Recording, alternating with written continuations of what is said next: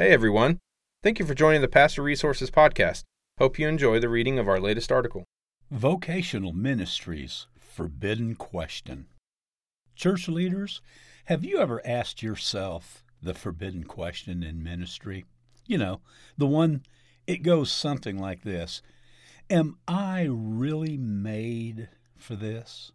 If you have, then you likely felt some level of frustration, guilt, or shame, or condemnation towards yourself right away. You probably chastened yourself with the natural defense response of course, knowing the right answers. I'm in ministry. I'm a pastor. I've asked for this. I trained for this. I should know that I am made for this. Yet, as the forbidden question echoes through your heart and mind, a follow-up question may occasionally slip there too. Should I really be asking myself this question? I feel your pain, my friend. I have been there many more times than I would care to admit. Years ago, I asked this forbidden question from the outside looking in, wondering if my role in the corporate world would ever open a door into full-time ministry. Then I asked this forbidden question countless times while working in full-time ministry, even as a successful executive and teaching pastor at a large non-denominational church. I asked this forbidden question after twice leaving full-time ministry to re-energize my career in an often misunderstood arena of marketplace ministry. The question, am I really made for this, is a forbidden question for a reason. It is, by nature, a doubt-inducing question, one that creates doubt in yourself, and even casting doubt toward you from anyone who you dare share it with. Worse, it's still a question that can elicit a deep sense of feeling stuck or lost, if not being completely stalled out or totally burned out. The work of the ministry can be challenging on the best days, yet when this forbidden question surfaces within you, it becomes even more difficult to lift others up. While its daily weight attempts to pin you down, answer the question. If you've asked yourself this forbidden question and you're wrestling with the answer to whether ministry is your long-term vocation, realize that the struggle is an important part of the journey, a journey worthy of your effort as you seek an answer. So let's examine the aspect of answering yes or no. If you try to answer with a yes, there are a load of additional variables and questions that arise. Is that yes for this season in life? Is that yes for this specific church, fellowship, or ministry? Is that yes for this specific role? Is that yes for this specific role, but in a different culture or geographical location? Or is it yes that you have always known all of the sudden no longer valid based on how your life, family, and ministry have changed since you first began? Now let's assume that you attempt to answer with a no. I'm not really made to do this. On the surface, it feels much more clear, crisp, and clean. But moving forward from there is equally as complex as the yes answer. If the answer is no, then you might ask yourself, when did it change from yes to no? Was there ever truly a yes in the first place? Did I miss God? Did I change? Did God change? Did I ever have what it takes to truly do ministry well anyway? The truth is that questioning whether you are made for long-term ministry vocation can feel overwhelming. It requires a journey through a challenging labyrinth of variables and unseen factors, all against the backdrop of an unknown future.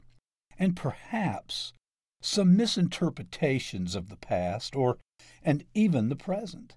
And this is a problem. It is a problem because most likely you lack a framework or strategy for how to navigate all of those variables, unknowns, and interpretations with any sense of success. And that's why you feel so stuck, stressed, and even trapped. So you're at an impasse between yes and no, with a significant problem in your way. What now? A solution. Here's the thing. In reality, you don't actually need an answer to the forbidden question. Instead, you need to discover a genuine solution to your problem. Questions need answers, but problems require a solution. You need a solution that provides you with a framework to help you get immense clarity on the past, present, and future realities working in your life. When you have this type of clarity, it produces confidence in your life, the confidence you need to answer that question.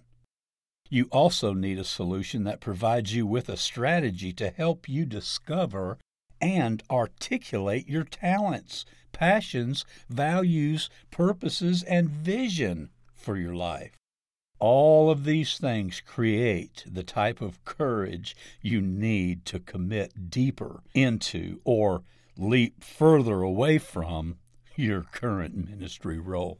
Finally, you need a solution that provides you with a pathway to get unstuck and to develop genuine momentum in your life. As the solution elevates you into clarity, purpose, and momentum, the answer to that forbidden question will powerfully reveal itself.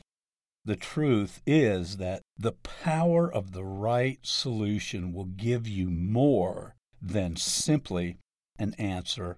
It will lead you to experience a genuine breakthrough in your career and in your life. So how do you take the next steps in considering your future in vocational ministry? Here's what I've learned over the years. Number one, go ahead and bravely ask yourself that forbidden question. It just might be the most important question you've ever asked yourself.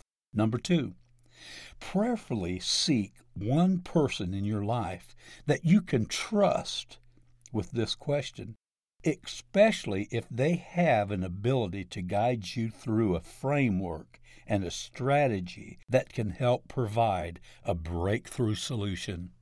3, finally, if that one person doesn't currently exist in your life, you need to take a step of faith and find that person as soon as possible. The journey is infinitely more meaningful and powerful with a mentor and companion to guide you.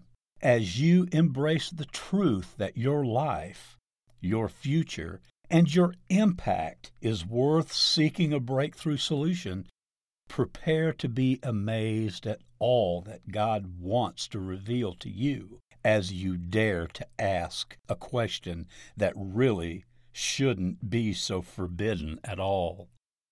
Jeff Razor is the founder and CEO of the Blue Sky Academy, where he offers unique and powerful coaching programs to guide professionals and pastors to experience breakthrough in their careers and in life.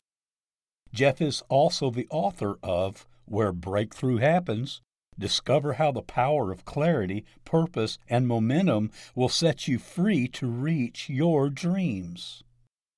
Thanks again for listening to the Pastor Resources Podcast. To read all of our articles, head over to pastorresources.com, and don't forget to subscribe to our podcast for more articles and special interviews.